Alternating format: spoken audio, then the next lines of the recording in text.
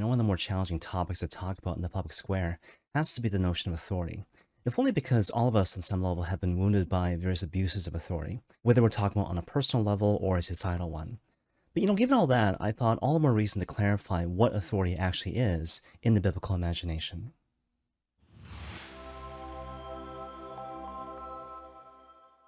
So basically, in the context of the Bible, all authority is essentially a limited participation in God's own divine authority.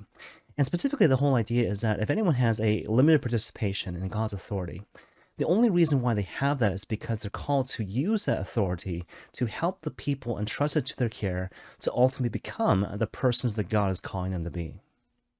Now, even though that's obviously a really great definition, at the same time, I can appreciate that for a lot of people, that hasn't exactly been your experience of authority on a local level. So, given all that, I want to give a little bit of advice. First of all, to people who've been given a limited participation in God's authority, but secondly, to people who've been entrusted to their care. Okay, so first things first. If you have a limited share in God's authority, whether as a parent, a teacher, an employer, a politician, a priest, whatever the case may be, my advice to you is this. You have to be very intentional. In other words, instead of using your authority to use or otherwise abuse the people entrusted to your care, again, you got to be very intentional. To ask yourself, what does God want me to do? And what does he want me to say? And more to the point, how does he want me to do these things? And how does he want me to say these things to help the people entrusted to my care to become the persons that God is calling them to be? Mindful of the fact that ultimately you're called to imitate Christ the Lord, who came not to be served, but to serve and to give his life as a ransom for many. To illustrate the point, think about the calling of St. Matthew, which you find, of course, in the Gospel of Matthew chapter 9. And so, maybe it's just me, but I just noticed this year that when God actually calls Matthew to himself, when Jesus calls Matthew to himself, Matthew is in a process of tax collecting. He's in the midst of sinning, right? So as a matter of background, as you probably know, tax collectors at the time of Christ, they were considered to be public sinners because these were men who had been chosen by the Roman Empire to extort exorbitant taxes from their fellow men, from the people of God. As a result of which they were seen to be traitors to their own people and, more to the point, public sinners. And yet, here is Jesus Christ, the preeminent rabbi, the Son of God, come down from heaven. And what does he do? He doesn't simply call out St. Matthew for his public sin, but instead he invites him out to a meal. And everything that's implied, right? Extended dialogue, equality, fellowship, friendship. And you got to appreciate how provocative this would have been for the people at the time. I mean, certainly the other tax collectors and sinners, they got how different this pastoral approach was. And so they too want to join St. Matthew in terms of table fellowship with the Lord. Because, of course, what were these people used to? They were used to the pastoral approach of the scribes and the Pharisees. And what would they do? They would simply name the obvious wrong, name the obvious sin, and then subsequently distance themselves from these publicly known sinners and remain amongst respectable company. And yet, again, here's the Lord Jesus Christ, who is certainly not indifferent to the reality of sin, but what's different is that he actually prays into the situation. What does God the Father want me to do? What does he want me to say? And again, more to the point, how does he want me to do these things? And how does he want me to say these things to help the people entrusted to my care to become the persons that God is calling them to be?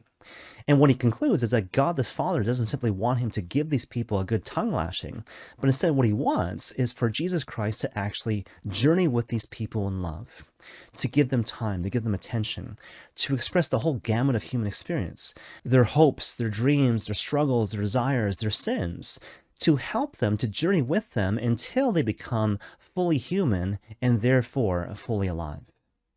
Now, hopefully you can see how this might apply to a more contemporary setting. And so let's say, for example, that you are a parent who has, of course, natural authority over your own kids. So certainly a big part of your role as parents is to make sure that your kids basically don't fall out of line. So I don't want to discount that part of parenting in any sense of the word. But at the same time, if you pray into it, perhaps you might realize that God is calling you as well to be very intentional about affirming the good in your kids. To recognize that it's a very powerful thing for a child to hear from his or her mother or father, look, I see this thing in you, which is good, true, and beautiful. And as your father, as your mother, I just want you to know that I recognize that and I affirm that in who you are. Okay, but that of course brings us to the second half of the same coin, right? Namely, this question of what to say to people who are called to give an account to people who hold authority within the context of modern society, which of course applies to everyone. Everyone in a certain sense is called to give an account to people who hold authority over them in the context of this modern world. Well, at the risk of sounding reductive, perhaps I must suggest that my advice to you is essentially this.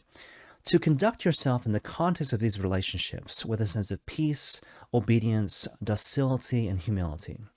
Mindful of the fact that when these particular virtues are present, God's grace is powerfully living and active. So to illustrate the point, I remember my spiritual director back in the day in the seminary saying that a lot of times when seminarians, guys studying for the priesthood, would come to him during the season of Lent and present to him a list of really long, lengthy penances that they had planned to do, in anticipation for the 40 days of Lent, many times his jaw would drop. But to test him, what he would do is say some variation of like, look, instead of doing this lengthy list of difficult penitential practices, I invite you now to do this short list of relatively easier penitential practices. And he would wait for their response. And basically the whole idea was that if they responded to his invitation again to do a shorter list of easier penitential practices with anger and frustration and disobedience, he would conclude very quickly in his mind, all that is not from the Lord. And more to the point, the original inspiration to do these lengthy, hard penances probably wasn't from the Lord as well. Now, I gotta admit that particular story has always stuck in my mind, and I found in my own kind of personal experience that this particular dynamic has reared its ugly head time and time again in the course of my own kind of pastoral practice. So let me give you a bit of a hypothetical. So let's say someone comes into the confessional and confesses their sins, and they begin by speaking in pious tones, talking about their love of God and their desire to never offend Him ever again through their sins. But let's say, over the course of them confessing their sins, I start to give them, a little bit of advice. And to say, instead of thinking about this particular issue in this way, perhaps you might want to think about it in this other way. If they respond by getting their backs up, by getting defensive, by arguing with me, by interrupting me, or giving me their spiritual resume, saying some variation of like, you don't realize how pious I am, or, whatever the case may be. If they do those things, in the back of my mind, I'm thinking, there's something kind of off with your spiritual life. Because what's ultimately lacking in this relationship of authority and obedience is, well, precisely that. Obedience, docility, humility. Essentially the fruits of the spirits. And when those things are not present, you got to question whether or not the whole thing was really of the Lord. Now, of course, at this point, people might kind of raise the obvious objection, what the people holding authority over you are imperfect? Well, I hate to kind of kill the suspense, but basically they are, right? Because they're human, you're human, we're all human, right? So we all make mistakes. But the thing to remember, though, is basically two things. First of all, this idea, as expressed by Maximilian Kolbe, you will never be called to answer for something which you did under obedience. And so again, you will never be called to answer for something which you did under obedience. But the second thing is this. When it comes to relationships of authority and obedience, it's basically a trust exercise. It's basically an act of trust in God's providential designs. Because basically the idea is this. God in His wisdom calls you to be obedient to certain persons who have been trusted with the solemn responsibility of using their authority to help you become the persons that God is calling you to be. At the same time, you got to recognize that if you exercise peace, docility, humility, and obedience in the context of these relationships, you are actually cooperating most effectively with God's providential designs, which will bring about God's grace in a very powerful sort of way, quite independently of the imperfections of the people who wield a limited participation in His own divine authority. Okay, now I realize there's kind of a lot going on here, but to kind of pull all this kind of together in a really concrete sort of way, let me kind of do a quick exegesis with regards to this really famous story in the Gospel of Luke chapter 2, namely the story of the finding of the child Jesus in the temple. So basically, recall how that particular story goes, right? So around the time of the Jerusalem Passover, Jesus, when he's still a young boy, he's lost for 3 days. And so Mary and Joseph, understandably, they're searching frantically, and then they find him finally in the temple, teaching the elders in the context of the Jerusalem temple. In response to which Mary expresses her displeasure with the child Jesus. But in response to her, Jesus says something and then he does something, and both are really important.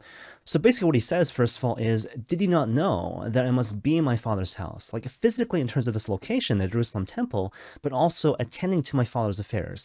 Did you not know I must be in my Father's house?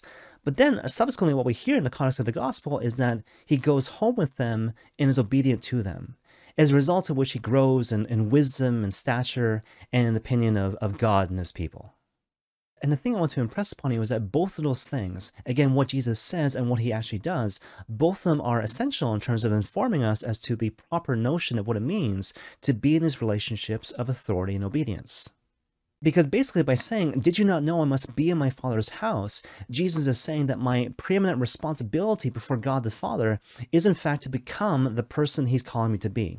And nothing and no one can stand in the face of that, even the Blessed Virgin Mary, apparently. But then the other thing is important as well.